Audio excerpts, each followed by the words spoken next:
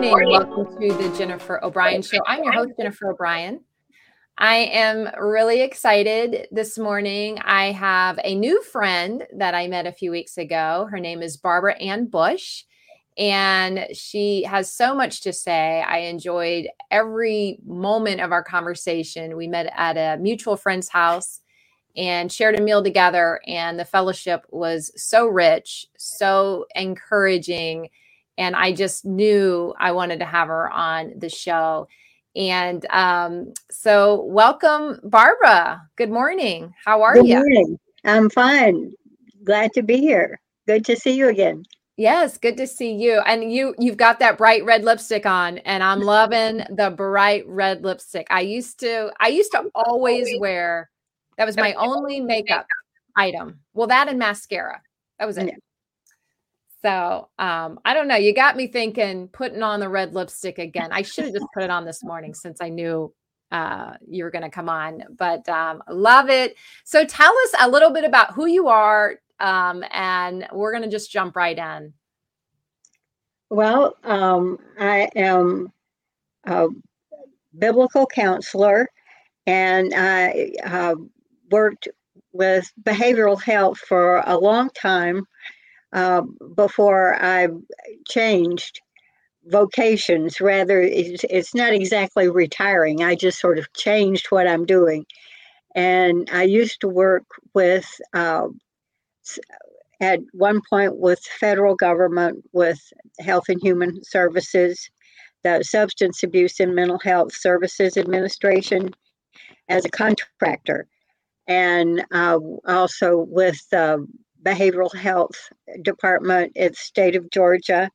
And I did grants for Gwinnett County. Oh, wow. And so I have sort of a humanistic training, although I'm a Christian and have been since I was a small child. I took a few strange trips with being with the Lord. I left the Baptist church, went to the Roman Catholic Church, and then since come back to a non-denominational church. Yeah. But the Lord was with me throughout that entire little journey, for which I'm extremely grateful. But and so now I'm writing for a conservative Christian newspaper, as well as seeing clients. And I've recently been asked by a couple of groups to put together a biblical advocacy training. And so I'm starting to do some research to pull that together. So that's sort of a short bio.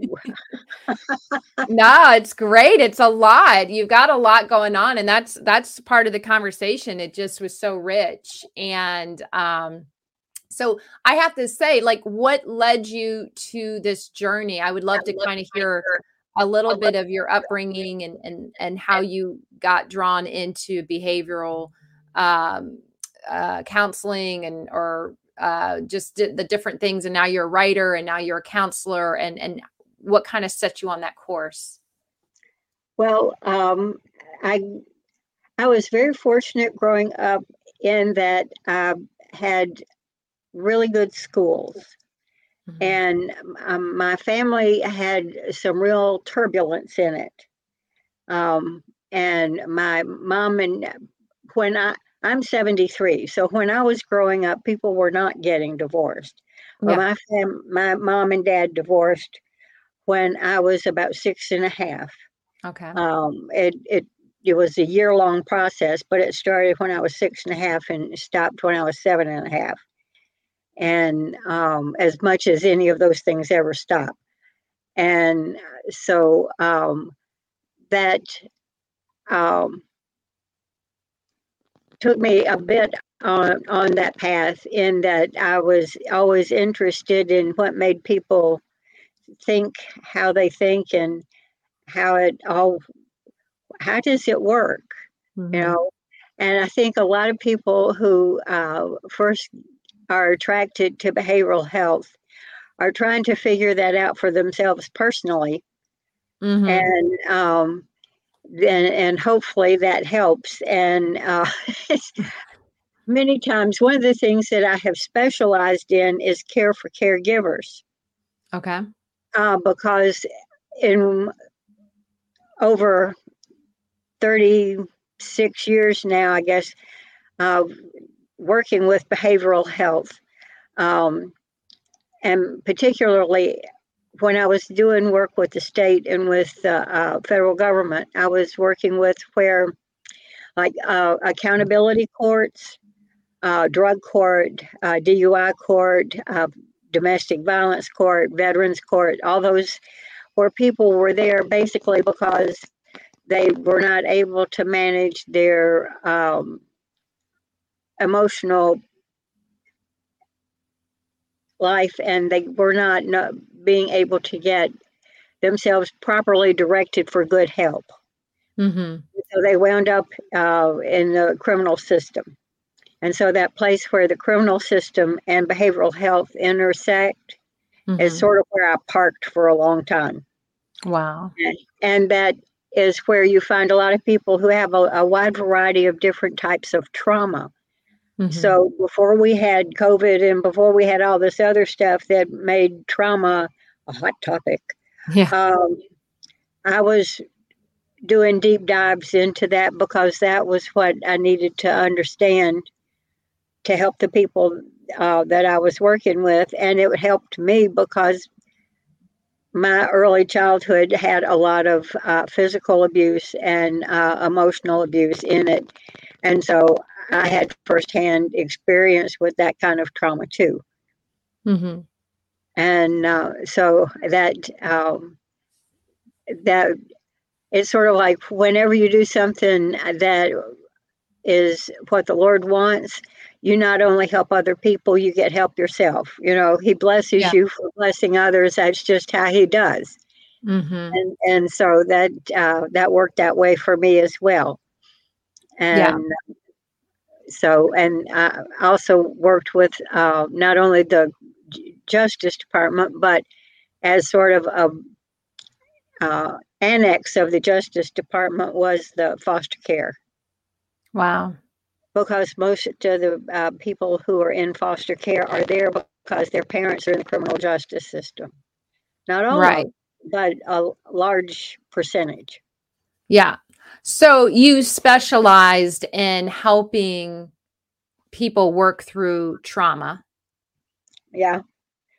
And how to not invite trauma back into their lives, because if what we learn is only how to fix what's broken, then we're going to always have to have something broken. Well, we don't always have to have something broken. We cannot get broken in the first place. Yeah. Yeah. It's like I've talked about before, just seeing patterns of behavior where you become addicted to chaos. And I see people time and time again, and I'll admit myself included, when you're conditioned to be in ruts and be in bad habits and patterns, depression, anxiety, whatever that is, you tend to, it's your normal. It's what people become familiar with. So it's almost like they don't want to be, people fight for those chains sometimes and don't even realize they're stuck in those chains.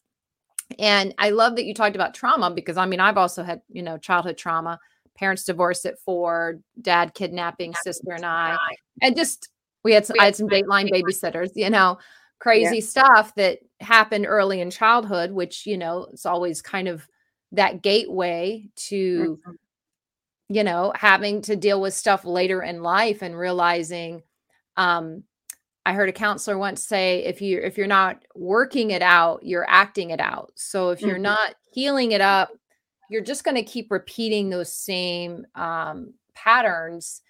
It just might look a little different. So could you speak a little bit on that? Because I do think you mentioned COVID, and I think I do 12-step recovery through Al-Anon just to because of family history and different things I've learned over the years.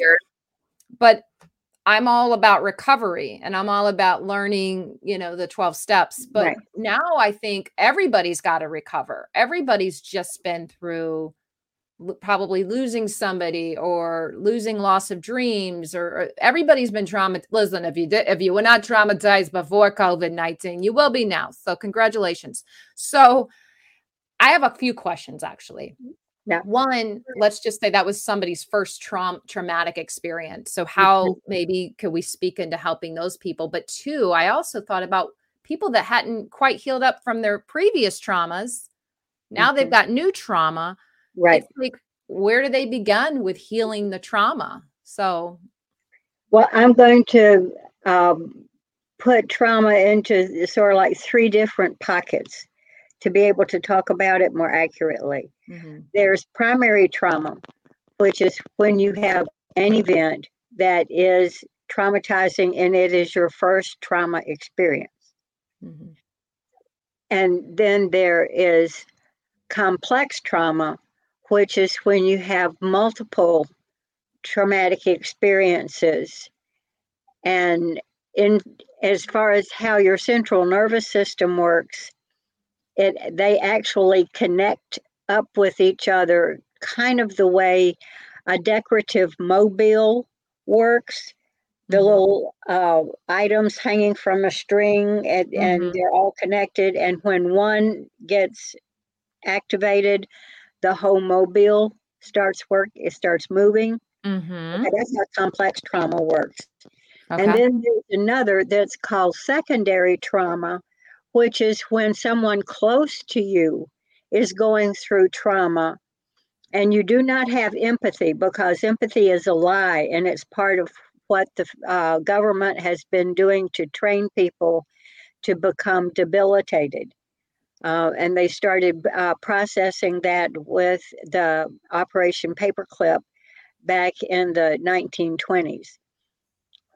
So because we actually cannot feel somebody else's feelings, we can see those feelings, have our own memory of similar feelings in similar circumstances, be reactivated by that memory. And so we can have compassion and sympathy with the other person, but we cannot actually feel their feelings. That's like kind of mind-blowing a little bit, because I feel like, oh, I'm a huge empath. I used to say that about myself, because I literally, if I saw someone physically get hurt, like I literally would feel it in my stomach, not realizing it's. Yeah. Go ahead. Well, two things. One is we have some neurons in us that are called mirror neurons. And it's how we're able to learn things by observation. And those same, how they work is also how, for learning, is also how they function for us being able to have an understanding, a type of learning of what a circumstance is for another person. So those are typically what get activated in us. It's like when I see somebody stub their toe, my toes curl under in my shoes, right? That's that mirror neuron happening, but it's not taking away any of the pain in the person's foot who stubbed their toe. Right. So I am not sharing their feelings. I'm understanding their feelings. Yeah. But I'm not actually feeling their feelings. Their body is still discrete and belongs to them. The same way a baby forming in a mother's womb is an individual and is not, even though is co-located inside the mom, is a creation of the Lord as a human being, as an image bearer, and is discrete unto themselves. That other person is discrete unto themselves too. The thing about empathy is, back at a little before the Second World War ended, A group of German psychologists were paid to come over to the United States and get put into universities as visiting professors. And they started teaching some of the humanist-based psychology. And they started doing that not only in the medical field, but also in the education field. That was the same time that the education field stopped or significantly reduced asking essay questions and started true and false and fill in the blank and multiple choice. My favorite. Didn't have to think too much. Yeah, and so that was to get people to start receiving information without question. And establishing elitism. That was the beginning of establishing elitism in the United States. Man, don't get me started on them elites. Yeah, I know. We can all agree on that. And so, and empathy is one of the ways they use to manipulate people, is to have folks think that they could feel somebody else's feelings, and that way you would take it personally. And that's how we wound up with that critical race theory, right, kind of thing. Yeah, and people who are Caucasian getting out in the street and burning things is part, and participating in those riots. Yeah, Yeah. If I see one more apology, like some of these like online social media apologies, it's so. To me, it's hard not to laugh at it. It just seems so insincere, and just I feel, I guess I should feel more compassion for the people that are just brainwashed by it. But yeah, it's interesting, and how you've mentioned that. So kind of almost tricking, instead of being an empath, Jesus talks about compassion. Right. Like we can still have compassion on people. Right. Well, the word empathy was created in 1878, I think, 78 or 79. And it was created by people who were art promoters in Paris as part of doctoral thesis on how to promote non-representational abstract art. And they decided that if they could get people to have an emotional response to a piece of artwork, they would be more likely to buy it. Wow. And then the politicians saw that as a very useful piece of marketing information. And so they took it and ran with it and have been running with it ever since. Oh, yeah. I mean, you can watch any commercial and they're not selling you on the product. They're selling you on the emotion. So if you get that Subaru, oh man, you're going to be able to go hiking and you're going to have this incredible life. But the Subaru is just kind of part of the package. But yeah, I see it all the time. Publix does a good job at that. The Publix commercials, they get me. Tier. Family, they sell you on the family and everyone's in the kitchen and they're cooking and you're just like, oh my God, I want that. So kudos to those in the advertising industry. They've figured that one out. Yeah. And gaming too. The gaming psychologists grabbed hold of that. I'm not a big gamer, so I don't know. I'm not a big gamer, but I study their work. Yeah, well, I don't even watch TV hardly anymore. So I the commercials are pretty not even, well, they get you sometimes on other apps. They make you watch the commercials. Yeah. But yeah. So, okay. So going back to the 3 levels of trauma. So now you've broken down the 3 levels. So what if someone's like, hey, I got all 3. What are we doing with that? I see that's complex. That's what typically happens is you wind up with complex trauma, because if you have close relationships, you're bound to have secondary trauma. Oh yeah, I got So all of it. and most people do, and like you said, particularly after what we were marched through in the COVID scenarios, and they were orchestrated exactly for compliance. I still attend some of the webinars that Health and Human Services puts on, and they would tell us to be sure and use certain phrases and not use certain phrases because they wanted compliance. Wow. They didn't want anybody healthy. They just wanted compliance. We're all in this together unless you don't comply. Yeah. God. And so, and what happens is it's kind of like a highway system, the way your central nervous system works. Mm-hmm. And when a pathway is used repeatedly, more blood vessels and muscle tissue surround it and strengthen it. And it's like when the highway department expands, adds a lane onto a highway. Yeah. And what used to be a 4-lane becomes a 6-lane. And then about 4 or 5 years later, it becomes an 8-lane. And it just keeps growing.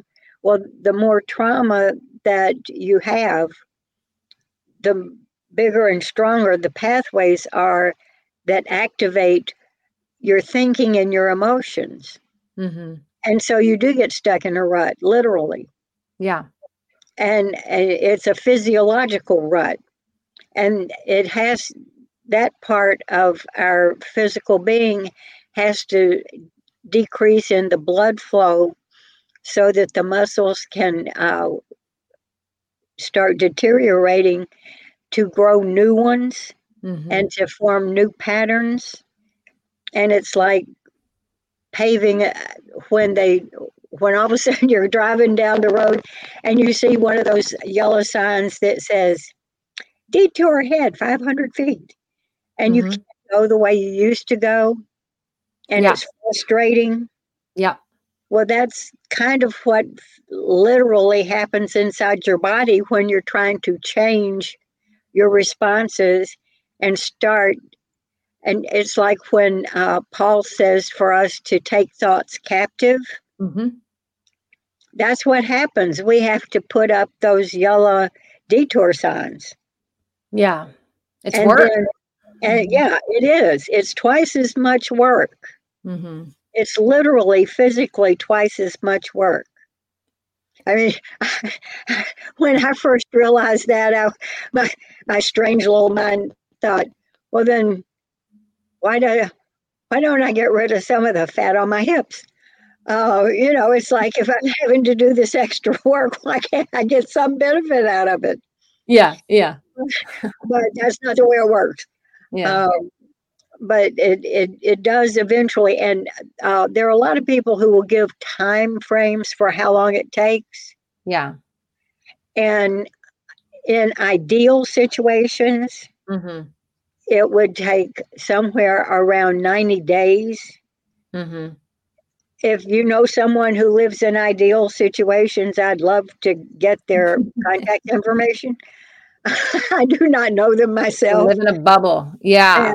And so the thing is, anytime we're surprised with a trauma, it defaults back to the old neural pathways. Oh my gosh, that explains some trauma that I still deal with. But interesting what you just said. So boom, you're going, you're getting better.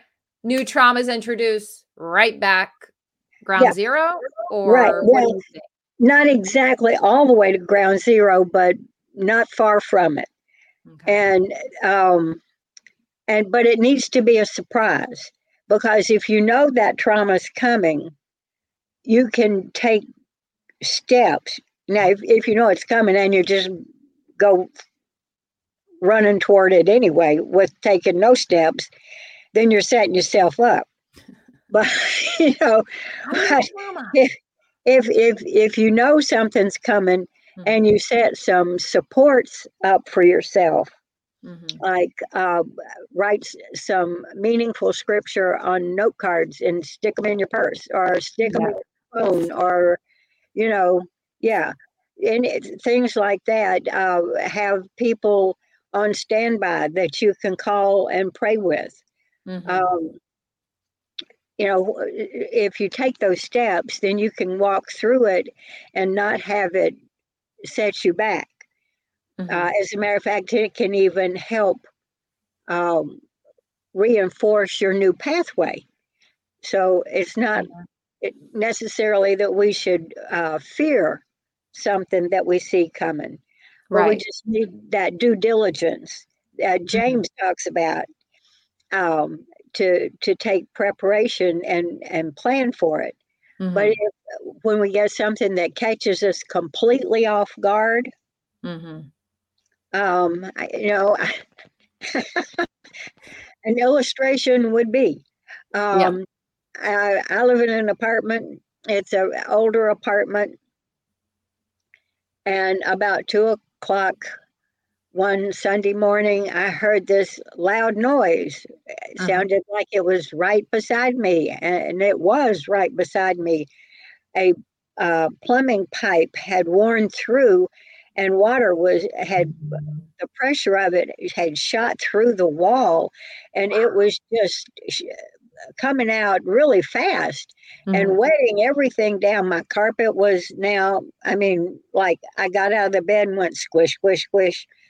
Oh, wow. About 2 inches of water on the floor, and it was just flying out. It looked like a baby fire hydrant.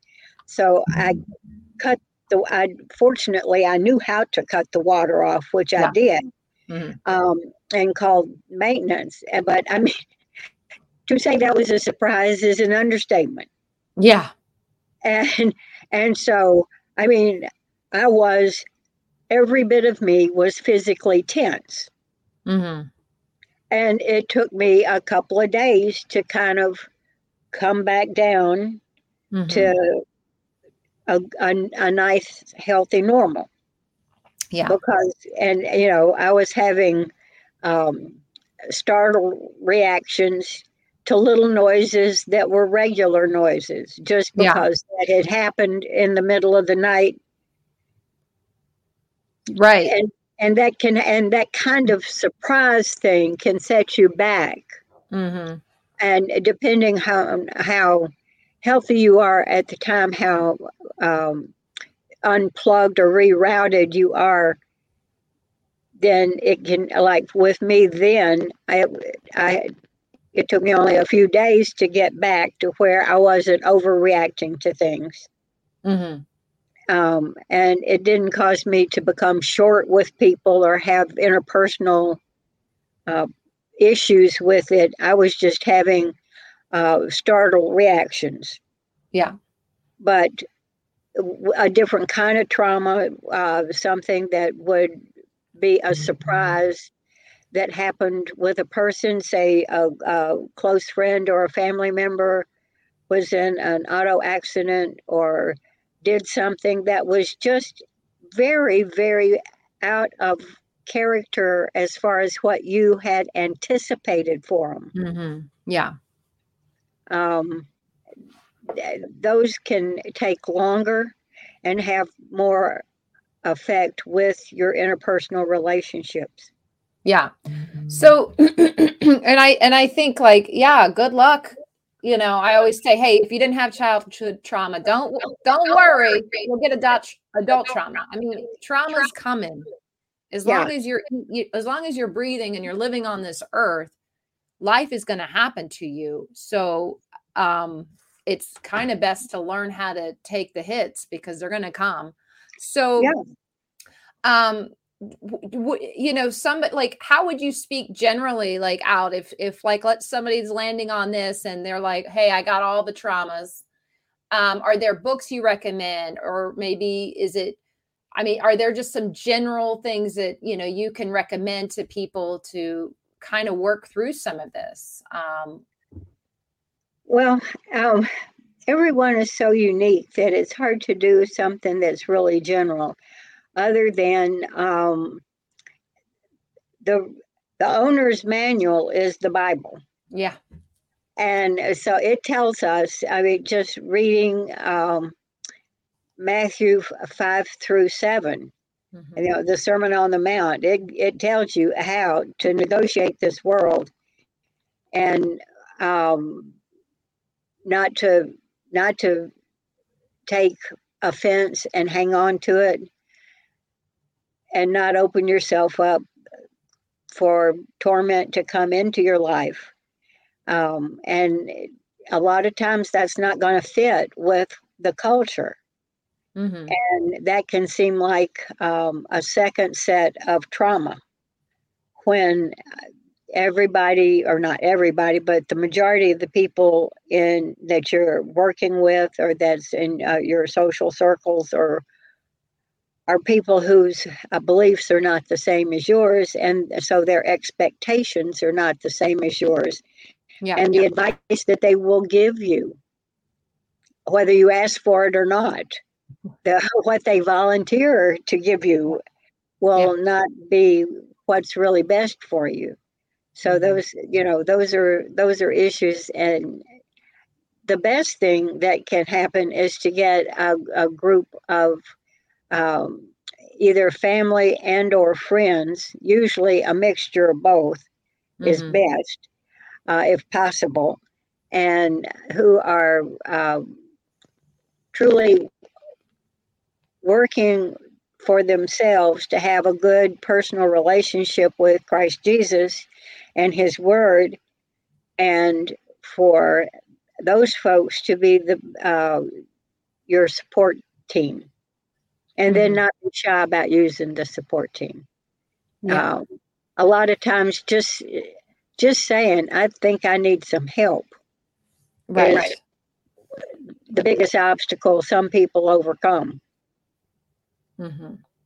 Yeah, I think that community is so important. I mean, we are the body of Christ. I mean, there's a reason we're not supposed to be kind of out on our own, figuring it all out. I mean, we have, Holy Spirit within us as believers, which is God within us. So we have the power, but it doesn't replace the need for community. And I think now more than ever, people, that's been placed on my heart so heavy, is people getting in their communities, knowing who can help with what, not only on just an emotional, let's heal from some stuff, trauma, but physical needs arise. We're kind of still in a lot of uncertain times. So I think it's important to be in your communities and know who's who, and support one another. So I love that. So having a support system, because I know as I started my healing journey probably more about 7 years ago. I've always been on it, seeking, but really pressing in to that. And it is good to have some friends, or a good support that will just let you, because there's days when you really start working on your stuff, it's exhausting. I mean, it can be a lot when because now you're not just going to keep pushing it down and pushing it back. You're going to look at it. You're going to be, able to identify what the things have been kind of pulling you down or weighing you down. So, I always, I just know when you're really working on some things, just that extra rest, just like if you were going to a gym and, building those muscles, I mean, you're building some new muscles emotionally and mentally. So it can be exhausting. So, well, it's just like we were saying a few minutes ago, you've got some cells in your body that are dying. At the same time, you're having to develop some replacement ones for the new thinking, new attitudes. And that's literal physical work. Wow. Yeah. And we think of it as being only emotional or only emotional and mental. But everything that is emotional is physical. Everything that is mental is physical. There you go. And so you are doing work It's just a different kind of work. And the Cool. other thing with that is that it's good to have not only your support team, but to also have some kind of place, and it's extremely varied according to different personalities, but to have some kind of place that is your private place. Mm-hmm. That people only it's only if the roof falls in will you be disturbed. Um, Okay. and that way it'll journaling, writing, the literal kinesthetic act of using your hand, not clicking or swiping, but old-fashioned pen and paper writing, uh, allows you to think Mm-hmm. in ways that you would not think if you didn't have that kinetic uh, pathway operating. And you can be more honest with yourself on paper than you can be just in your mind by itself. Yes. Oh, And I so, I I agree 100%. Journaling is a huge part of my recovery is writing it out, and it's almost like the pen. I mean, I know Christ sets me free, but this is a weapon of attacking, kind of, we don't fight with weapons of the world, but I'll just tell you, this pen has helped set me free in so many ways, just writing it out and getting it mhm, on paper. I love that. So finding that place where you're not going to be disturbed, turn off your cell phone, shut the door, lock the door, finding those places where it's just you. yeah, And I know faith is a huge, like, I don't know how people can recover without it, because when I go back to memories to heal, like, I literally invite Jesus back to that. I literally see him, and we go to mhm, that wound. And I mean, it's my personal, like you said, everybody has a different way of working mhm, through it. For I go with Jesus as myself now, and we bring this red heart, and we heal. It's almost like a heart of healing that gets deposited in that memory. Um, but it is work, and I wish I could say, like, hey, I'm all healed up, but there's layers to it. And can you speak on that? Like, because I know sometimes you can get a little bit of, like, momentum, and it's great. And there's nothing wrong with that. We should feel lighter and lighter. But there can be some discouragement when you're like, hey, I thought I worked through this, or man, I was doing so good. And so tell me, can you kind of speak on that? Maybe feeling like you've got some setbacks when it comes to working through trauma? well, the fact that we live in a broken and fallen world, we're going to have opportunities for things to remind us of things that we thought that we had. And one of the things is there's a lot of misunderstanding about what forgiveness is. Mm-hmm. Uh, and we don't actually forgive our little individual selves. We agree with Christ Jesus and his forgiveness as part of the body of Christ, but condemnation and forgiveness are both judgments, and we are, the Lord, according to his word, did not delegate that to us. That belongs to Jesus exclusively. Mm-hmm. And so when he tells us to forgive 70 times 7, or in other Mm-hmm. words, all the time, what we do is we FORGIVENESS.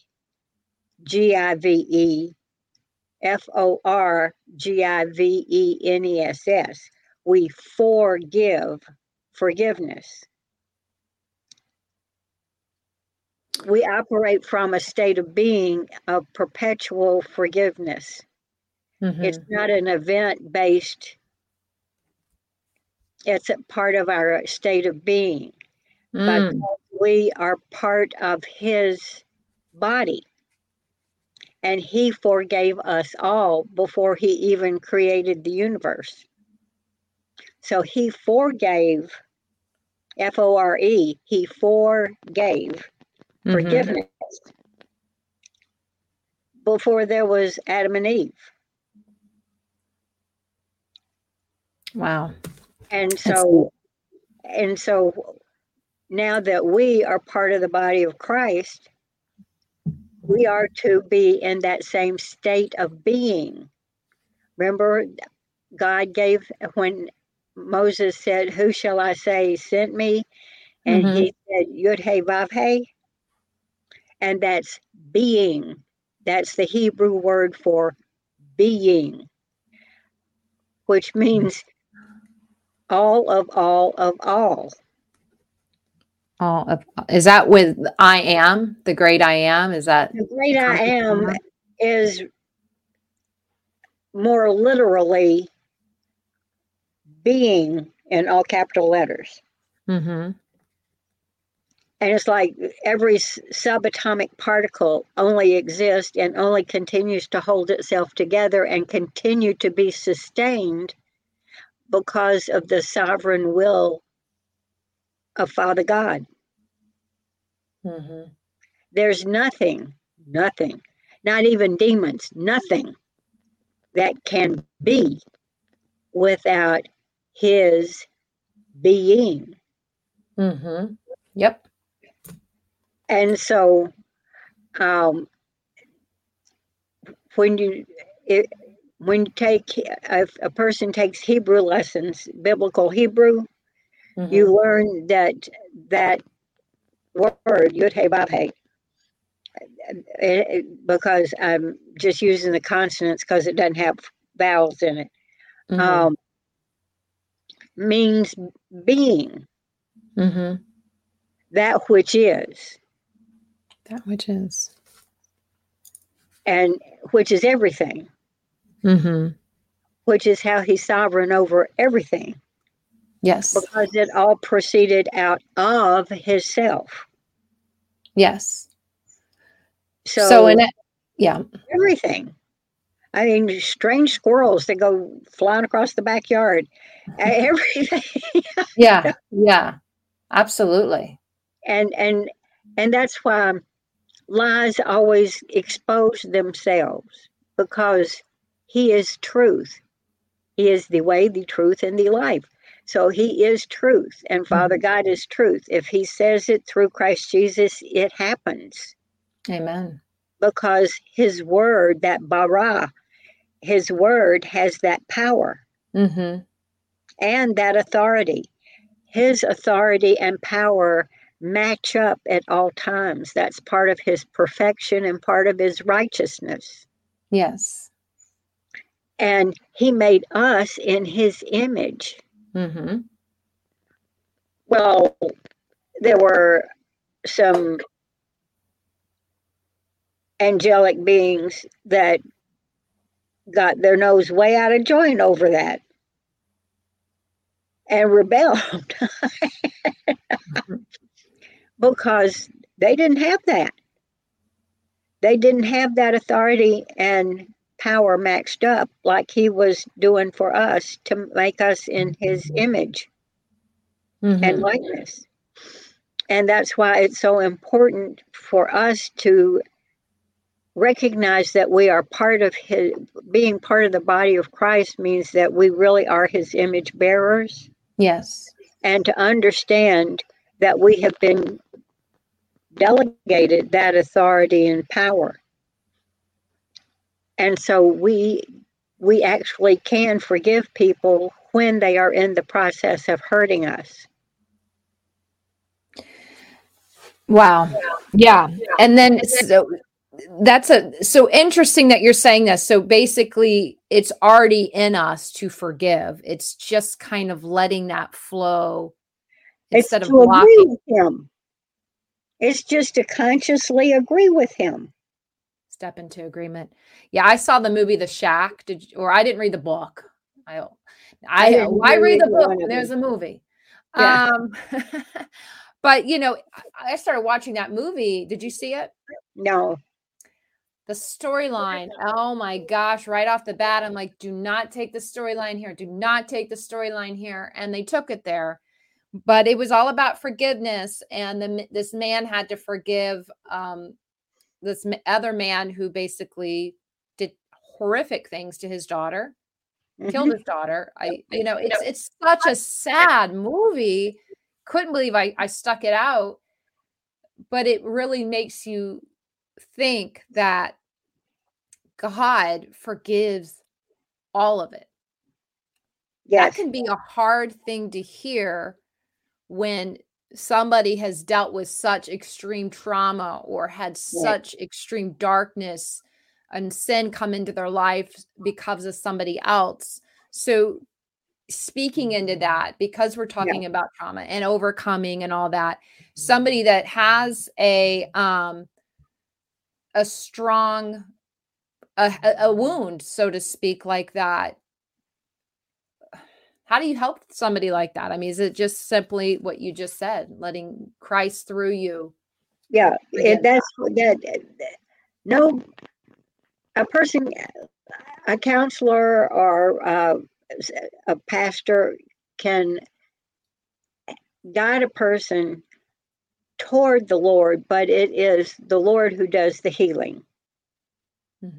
And I have a friend that worked with some gang kids, just like I had been doing. And she lived down near Noonan. And one of the gang kids got angry at her for something she said. And he stabbed her to death 15 times. And while he was killing her, she forgave him. Wow. And she had devoted her whole life to doing ministry, and before she was originally from Ireland and had seen an awful lot of violence with the revolution that took place there, and so it was no stranger to that kind of behavior. Wow. One of our colleagues was there at the time and witnessed this, and she has had a very difficult time dealing with the fact that Philomena forgave the person while he was killing her. Oh my God. And in such a brutal way. And I think of Pastor Andrew Brunson, who was in that Turkish prison and in solitary confinement for protracted periods of time. And some of the returning citizens that I work with or have worked with, not the past year, but prior to then, would be put in the state of Georgia and in most of the states in the United States. The way the prison is set up is solitary confinement functions as punishment for some people and is the only place they have to put people for security reasons. And so it's called protective custody. And they put them in the same solitary confinement that is the punitive solitary. And they are in a dark place with no interaction with anyone except for usually an hour a day. And that's 5 days a week. So there'll be 2 days a week that they don't have anything. Their food's pushed in through an opening. And so to do something that is heroic within the prison system, I think of a lady I know who was in protective custody for 10 and a half years because she told the deputy warden that some of the inmates were planning on assaulting the head warden. And so they put her in protective custody because she ratted on her fellow prisoners. But that meant that she served 10 and a half years in solitary confinement for doing the right thing. Unbelievable. I mean, so let's speak into some of this right now, because, the state of where things are heading, not only in the United States, but it seems like a global evil is trying to take over. And he looks a lot like Dr. Evil, Klaus Schwab. No, all of it, like sometimes I'm like, is this really happening? I mean, it's almost comical and sad at the same time, but speak a little bit into persecution and speak a little bit about, because it's nothing new. I mean, here in the United States, it still happens, but I mean, Christians have been persecuted all over, we've just been in a bit of a bubble here in the States. So speak about, because I know I got the opportunity to interview Pastor Artur Pawlowski up in Canada. And he was put in solitary confinement. I mean, they treated him horrific. They tried to get the other inmates to attack him and, stripped him down. I mean, really abusive situation. So let's just say things aren't going to get better for Christians, for people. That's right. How do you prepare for that? How do you get kind of your spiritual armor on because of what we hear is happening and possibly, I believe, coming? How do you prepare for that kind of trauma, so to speak, that, is not even here yet, but could be a reality pretty soon? Well, and the fact that it's being threatened is a type of trauma unto itself. And the only way to prepare is to get closer to the Lord. And really and truly, one of the best things that anybody can do is to memorize scripture so that you have it inside you. So if they take it away from you physically, you're not lost. You haven't been depending on the written page or the phone app. And to get that inside you, and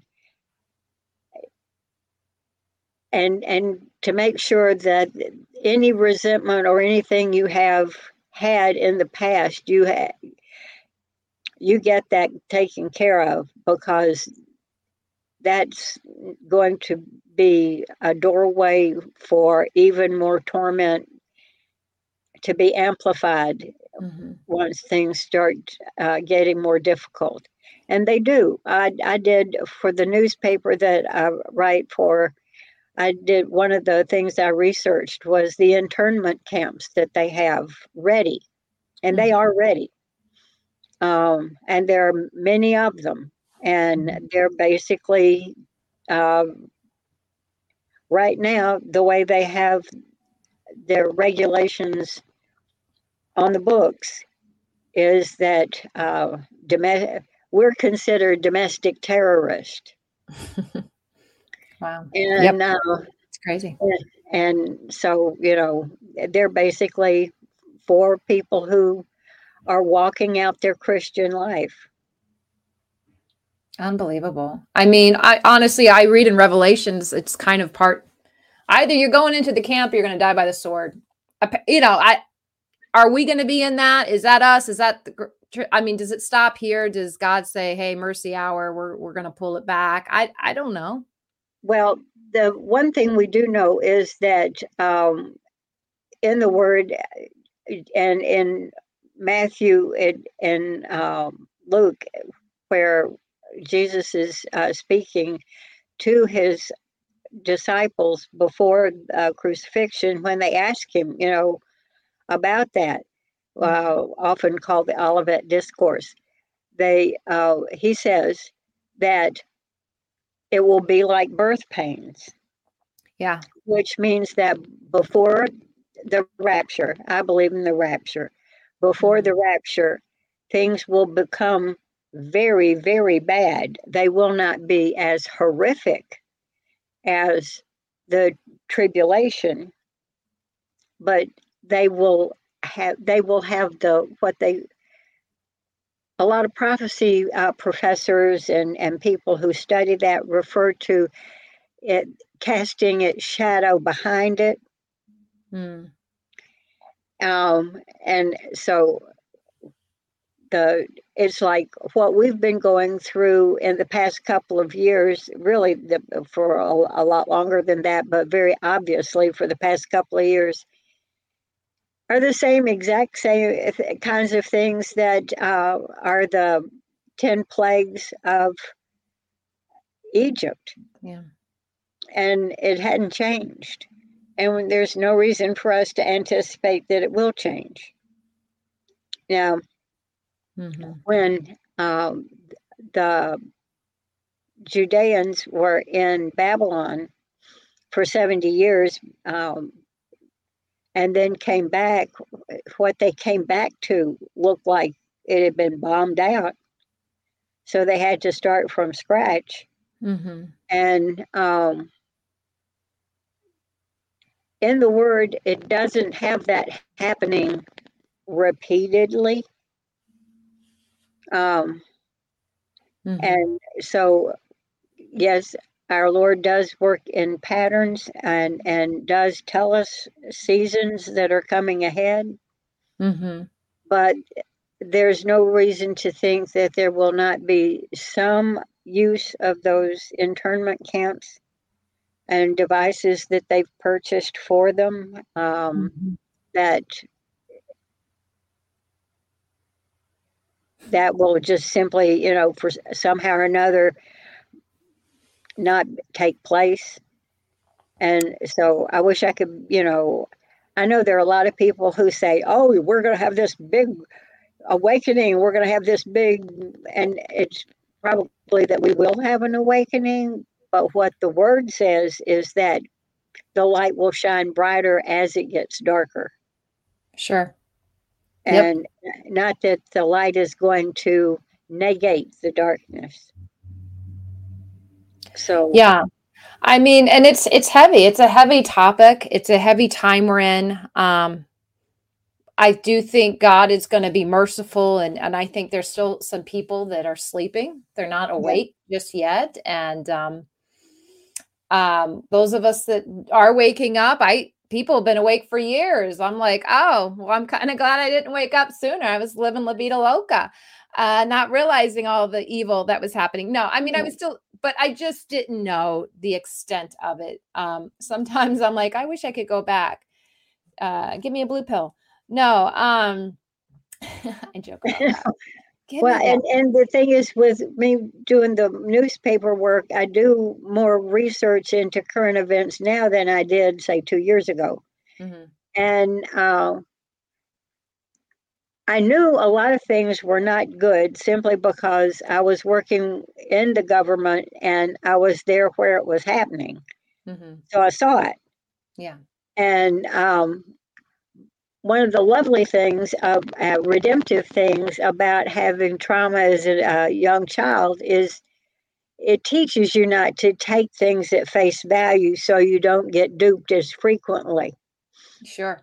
And so when you see things happening around you and they just don't add up, you kind of start figuring things out on your own before things become very obvious and overt. But even now, I will look something up and all of a sudden it's like this little rabbit hole opens up and it's like, oh dear, it never crossed my mind about that. I never associated that with this other thing. And then I go down that little rabbit hole and it's like, doggone, these things are very connected. Oh, and they've been very connected for almost 50 years. Good gravy. Yeah. Well, I'm there too. Like there's days, man, I go some deep rabbit holes and that was part of, I asked you for some advice, because like, you got to have that balance, right? Because That's right. the word of God, we know, and we have Holy Spirit. So it's like, sometimes I'm like, I can't get on an app today. I'm just going to get into the word, because he's already telling me everything I need to know right now. But I think you gave me some advice about 3 to 1, like 3 parts Bible to 1 part, doing the deep dive. That's right. Yeah. So, well, the thing too is we tend to go toward what we focus on. mm-hmm. It's like if you were trying to walk a tightrope. All of these famous people who have Italian last names that were tightrope walkers, Mm-hmm. They would always say, they would tie something to the other end that they could focus on, and that would keep them walking straight on the rope. Yep. And we have to do the same thing. Mm-hmm. And proportion matters. Mm-hmm. And proportion matters in a lot of different kinds of ways. There are 2 big ways that it's real important to stay real conscious of. One is that 3 to 1, as far as scripture, walking it out, focusing on it, keeping our eye completely looking toward his eye, and rather than worldly things. And then the other one is kind of the reverse. Okay. In the word where it says a little leaven goes through the whole loaf. Mm-hmm. Mm-hmm. When I'm going down these rabbit holes, if I run across something that is contrary to the word of God, I ditch it. Okay. Because a little leaven does poison the whole. I have run across a number of things in what is supposed to be Christian websites, reports, all kinds of different communication that starts commingling.